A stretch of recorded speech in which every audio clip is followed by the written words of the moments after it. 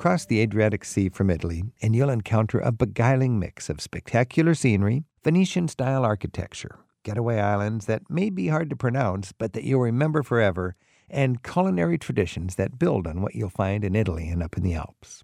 The Adriatic coast of the former Yugoslavia has been showing up on the top of must-see lists now in affordable getaways of Europe for some time.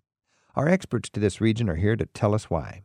Ben Curtis teaches European politics and history at Seattle University.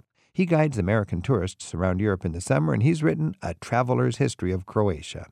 Marijan Kriskovic takes visitors around the region from his home base in Slovenia, and he knows the coast intimately, since he was raised on the Croatian island of Rab. Ben and Marijan, thanks for joining us. Thanks for having me. Thank you. Marijan, give us the lay of the land. What is the Adriatic coast? What is the Dalmatian coast? What are the different parts of the coast? People, for most part, think of the Croatian coast. There are several distinct parts going up from the big Istrian Peninsula, which takes about 10% of the entire surface of Croatia, and the Bay of Kvarner that it closes in, and then most of the rest of the coastline down to Dubrovnik, which is probably the most famous city on the Croatian coastline that is known way beyond Croatia itself, is really Dalmatia. So Dalmatia. Proper. So it's basically from Venice at the top of the Adriatic Sea. At the end of Italy, we get a little bit of Slovenia, and then we have the Istrian Peninsula, which That's is right. Croatian, right? The Slovenian part is truly tiny. You've got a couple of towns. If you're driving in a car, you sneeze, you miss it. But there's one nice town. I mean, isn't Piran the resort there? Yes, it is absolutely gorgeous. It's a jewel of Venetian architecture. Piran. Piran, and it's tied right next to a resort town, Porto Roș, Port of Roses. Mm-hmm. And for me, Piran was really, I mean, the resort towns in that part of the world are mostly for local peoples looking for discos and stretches of beaches and this sort of thing, in my estimate. And the old historic port towns have the charm that a lot of Americans are looking for. In fact, if you like Venice, you get a dash of Venice all across the Dalmatian coast. Why is that? That's because in different parts of the coast, anywhere from 800 to 500 years, most of that coastline was an essential part of the Venetian Republic. And so Venice gave its main imprint in terms of architecture, food, culture, and every other way. So you see a lot of those winged lions all along the coastline. Hey, Ben Curtis, there's a mix of Croatian, Venetian, communist, Habsburg heritage. How does that all mix together in your sightseeing on the coastline? Also, how from all of that history comes the charms of the Adriatic coast? Yeah, I would add in another ingredient to that, which is one of the things that makes traveling along the eastern Adriatic coast so wonderful, and that's the Roman ingredient. So you can go back to Roman times. You can see those fantastic Roman columns. You can even see Egyptian sphinxes here in the architecture. But it's just this patchwork where you can stand on one town square in some place like Split and see Roman columns. You can see medieval Romanesque churches. You can see the Venetian Gothic windows and the winged lion of St. Mark's. And then you even get Art Nouveau from the Habsburg times. So you don't have to even move a pace, and you see it all right there. And you were talking about Split just then? Split is... Talk about the core, what Split, the nucleus from where Split came. Right, yeah. Split is one of my favorite places in the world, really, because it's, like I always say, that it's the only place in the world where a city has grown up inside of an old Roman emperor's palace. And Diocletian, the Roman emperor who died in 313 CE, he created this palace for his retirement there, and it was this incredibly well-preserved ancient structure. And then after the fall of the Roman Empire, people came and moved in, and they claimed it for their own, and that's how Split grew up into a city. That is really, it's pretty rare that you can have a resort town with the wonderful passeggiata, the stroll with the palm trees, and then surrounding you are bits of Rome and several other empires. Marijan Kriskovic, you're from Slovenia, but you grew up on an island in Croatia, Rab, right? True, and I was always fascinated by those precise components that Ben was talking about, just the layers of history right there. For instance, on the island where I grew up, my father was from the island of Rab, and that's where I finished both elementary and high school. My father would have vineyards and olive groves, and some of those olive trees would go back almost 1,000 years. 1,000-year-old olive trees. That's right. Imagine the history they've seen. Precisely, and they were always tended by all those different people, all those different civilizations, and when you pick those olives and you tend to that tree, that represents a direct living link to all those civilizations that inhabited that same space. Oh, man. And that's what's really inspirational to me, is to meet people like you whose families have been there for centuries, and you know the ground, you know the trees, you know the mountains, you know the stories, you know the wars, and you know the festivals.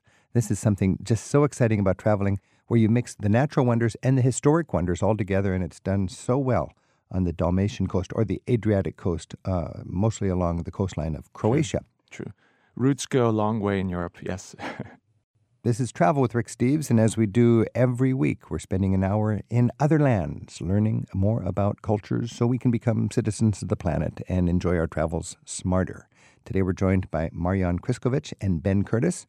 Our phone number is 877-333-7425, and Kathy's calling in from Toronto in Ontario. Kathy, thanks for your call. Oh, you're welcome. We're planning on going to Croatia. We're renting a car, and we're going to make our way towards the coast, starting in Split. And then we'd like to do some island hopping, and I was wondering what islands would you suggest and for how long? Marjan, what about islands? Because you grew up on an island, and Right. there's some famous islands, but how can people sort through the tourist traps and so on? Well, Croatia has more than 1,000 islands to choose from, and there are less than half a dozen of the really famous one and touristy ones. So in one way, going from Split, that would be definitely the island of Hvar, which is featured in so many top 10 islands of the world lists and so on nowadays in different travel magazines. Brač is very accessible from there. But if you're really not into crowds in high summer, you might consider Vis, which is a slightly longer journey with a ferry boat, or further down south, Mljet. How do you spell Vis? Vis, V-I-S. And the last one you mentioned? Mljet, M-L-J-E-T. M-L-J-E-T. And then you also mentioned Hvar, H-V-A-R. Now, this is the one that's easy to get to because it's a quick hop on the ferry from Split, where almost everybody will go, and it's a nice stop between Split and Dubrovnik. Mm-hmm. Describe the ritzy ambience, the Croatian Riviera feel, the yachts stern tied to the harbor and so on that you'd find in Hvar. Well, the backdrop for all of this is, of course, this beautiful historic city which goes back many centuries, again, with the layers of architecture and history that we talked about earlier. It started drawing with its mild climate that's year-round. It's been recognized for centuries, and in the past it earned the nickname the Austrian Madeira when it was still part of the Austrian coastline. And so that's been recognized by a lot of the rich and famous. It was just enough away from the coastline to be bypassed by the really big resort development, even though there's no shortage of that.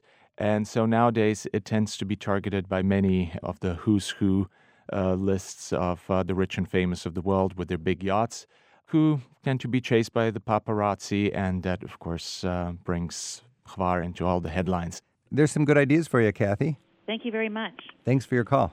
You're welcome. Marcia's on the line in Spokane, Washington. Marcia, thanks for your call. Hi, Rick. I actually had a comment about Korčula.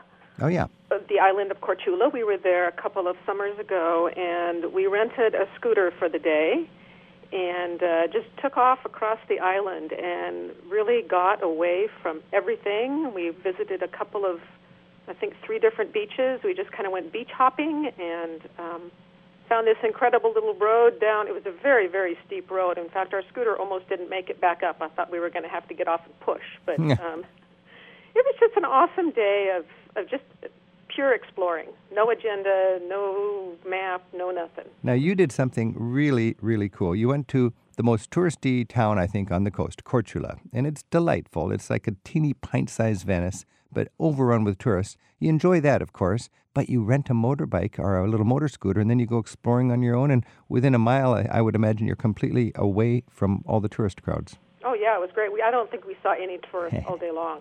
Ben, when you're traveling, talk a little bit about how you can turn a touristy place into an untouristy place, and also how a lot of these towns have their historic old town, which has all the kind of charm, and then kind of a modern, sprawling place, which might have more facilities but less character. Right, yeah, I think it's a great idea, as charming as the old town can be, to get out of them, and it's easy to do because, yeah, you can rent a scooter. Or another thing that I love to do is it's pretty easy to rent just a little boat for the day, a little motorboat. And you can take it out. Here's what I like to do. You go to the market in the morning, you get yourself a picnic lunch, then you hop in the boat, and you spend the entire day not island hopping, but islet hopping. And all around Croatia, there's, as Marjan said, there's over 1,000 islands, little rocky outcroppings, little bigger places. By Korčula, there's a nice little island which has an old Franciscan monastery on it.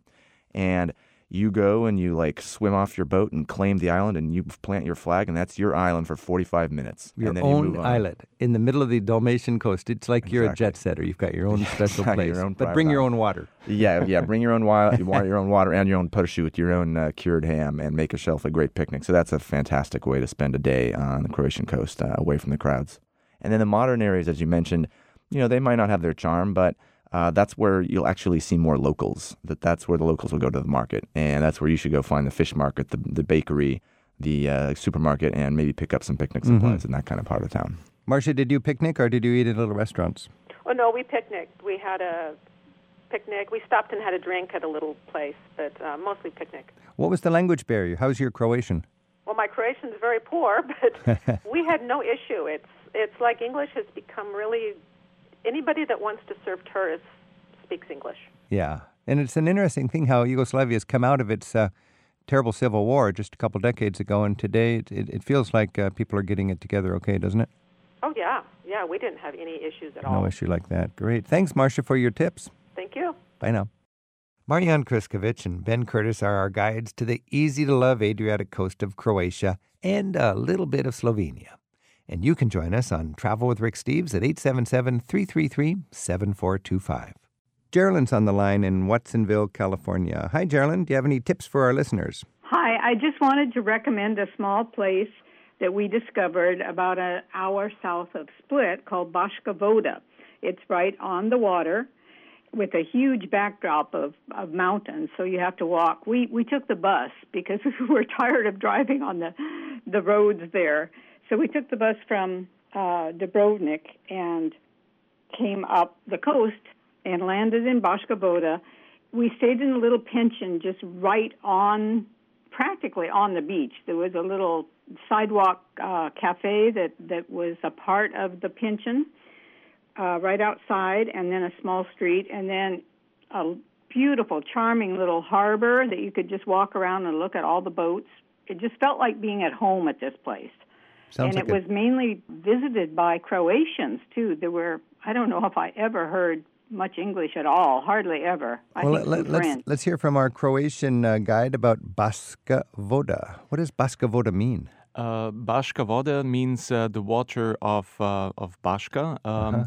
And this is one of the small towns just south of Split, and it's part of the Makarska Riviera, which is the closer, bigger town in that region. And that's, in fact, where the Croatian Tourist Board will go to make photographs of some of the nicest beaches in Croatia, beautiful, pebbly beaches and the azure water. And often people wonder, where is that? So that's places like Baška Voda, and there are lots of little towns like that just to the south. Some have more tourist facilities, some less, so one can always find the right spot for themselves, just like with the islands. There are the really crowded ones, and they're the ones that have... no traffic, no cars, and one can easily get away and truly experience the Mediterranean as it once was. Geraldine, you found the CoverGirl beach town of the Croatian Tourist Board. We did. We just felt so at home there, even though, we were surrounded by people that were speaking a different language, although I must say we were so impressed with the English when we visited Croatia. Oh, yeah. It was no problem. Well, it is sort of counterintuitive, but the countries that have smaller number of people speaking their language, like Croatians compared to Italians or Germans or French, will be more likely to speak English in a lot of cases. So whereas you might expect to find a language barrier in Bosnia or Croatia or Slovenia or Latvia, those kind of places are where well-educated young people are very likely to speak English, and it makes it easy for us travelers. Yes, it really does. And the people were just really friendly. I don't know. There's a few places I've been where I just felt so at home. We would, just walk across the street to one beach, or we'd walk up the other way and pass several beaches. You could even walk to the next town along the beach. And then when it came time to go to a restaurant, what was the language barrier like, and what was the food like? Well, this was the great thing about this place. It was called Pension Palac. Palac. And they included a very, very generous breakfast that you'd just go out and sit on the sidewalk cafe there and have whatever you wanted, really, from eggs and yogurt and toast and bacon and eggs, whatever you wanted. And then for 10 euros extra, you'd get a 3-course dinner also. Whoa. €10, so it's like $14 for a dinner. I remember the shrimp risotto that we had was excellent, and it was so much that we had it for lunch the next day as well. That sounds like a winner. Geraldine, thanks for your call. Thank you. Happy travels. Bye. This is Travel with Rick Steves. We've been exploring the Adriatic coastline of Croatia. Talk about an undiscovered compared to the French and the Italian and the Spanish coastline. This is really an exciting place to check out, and our callers have been giving these wonderful little ad-lib impromptu bits of offbeat joy that they find in their travels. One of the great things for me when I'm traveling on the Adriatic coastline are the romantic bars that you can find, just for a nice glass of wine as the sun's going down, and you get you become part of the scene. And we've been joined by Ben Curtis and Marian Kriskovic, and I'd like to sum up, you guys, with just your favorite bar scene or your favorite romantic sunset where you can enjoy a drink and be right there thoroughly anchored in a beautiful way on the Adriatic coastline. Ben? Well, the highlight recommendation, I guess, for anybody, if you go to Dubrovnik, there's these two little bars on the rocks outside the walls of Dubrovnik, and that will be, if you hit it at sunset, I mean, everybody tries to do it at sunset, right? But if you hit it there, you have a glass of wine, of local wine, of a cocktail, whatever you want, and there's one of the most magnificent cities in all of the Mediterranean at your back, and there is the fantastically, beautifully blue Adriatic at your front, and the sunset just popping down the water, and that is something you'll never forget. And with the cruise ships going away into the sunset, you're also thinking, there goes 5,000 obnoxious tourists, and I got the magic of Dubrovnik all to myself. Exactly. Is that the Buzo bar? Exactly, yeah, hole in the wall. That means literally the hole in the wall, and it is a hole in the medieval wall that you go through, and then they've got this wonderful, funky little youthful crew that serves drinks to people, having that magical, romantic moment. Marianne, what is a good bar that you'd like to talk about? Oh, gosh, there's so many. Almost every one of those beautiful little coast towns has one. One that comes to mind is up north in the Istrian Peninsula. One of the most beautiful towns on the coastline is Rovinj there, and the Valentino Bar, where cocktails are served. Again, sunset would be the preferred time, needless to say.